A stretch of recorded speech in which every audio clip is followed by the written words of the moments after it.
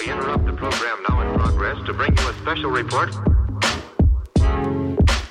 Here are the highlights this morning's news. From the WPGU News Desk, here's today's headlines on WPGU 1071, Champaign's Alternative.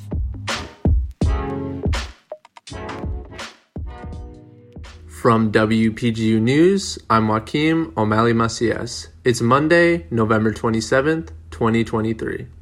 Farmers across Illinois spent the fall wondering when Congress would pass a new farm bill, but they will have to wait another year.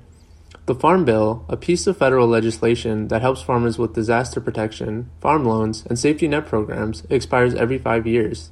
The last one was passed in 2018, but instead of agreeing to a new one, Congress renewed the current bill for another year. Congresswoman Nikki Budzinski believes that extending the bill is important for reaching a bipartisan compromise next year. The Illinois Office of Tourism has released an Illinois-made gift guide for the upcoming holiday season.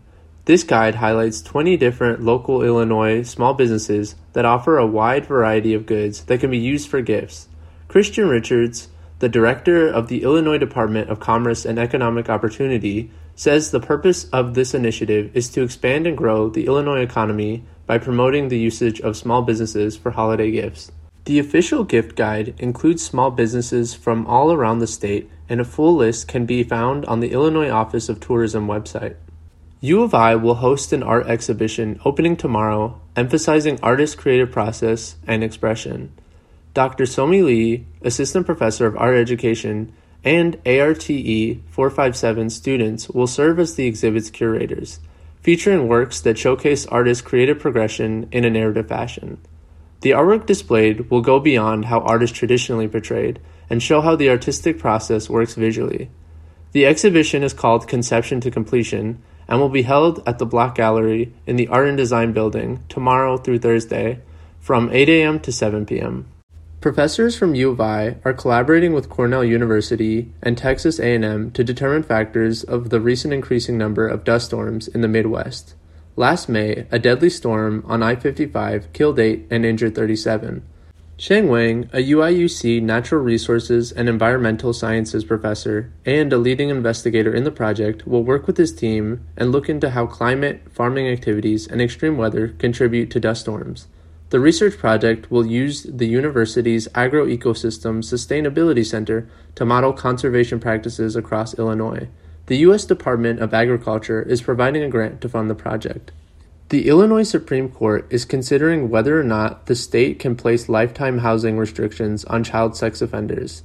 Illinois resident Martin Kampf is representing himself to the highest Illinois court because he wants to remain living in his home despite him and his family living 500 feet away from a child care center.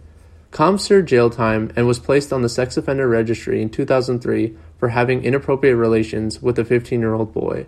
Kampf argues that despite his sentence and registration as a sex offender, he is continuing to be punished for a sentence he has already served by being forced to move.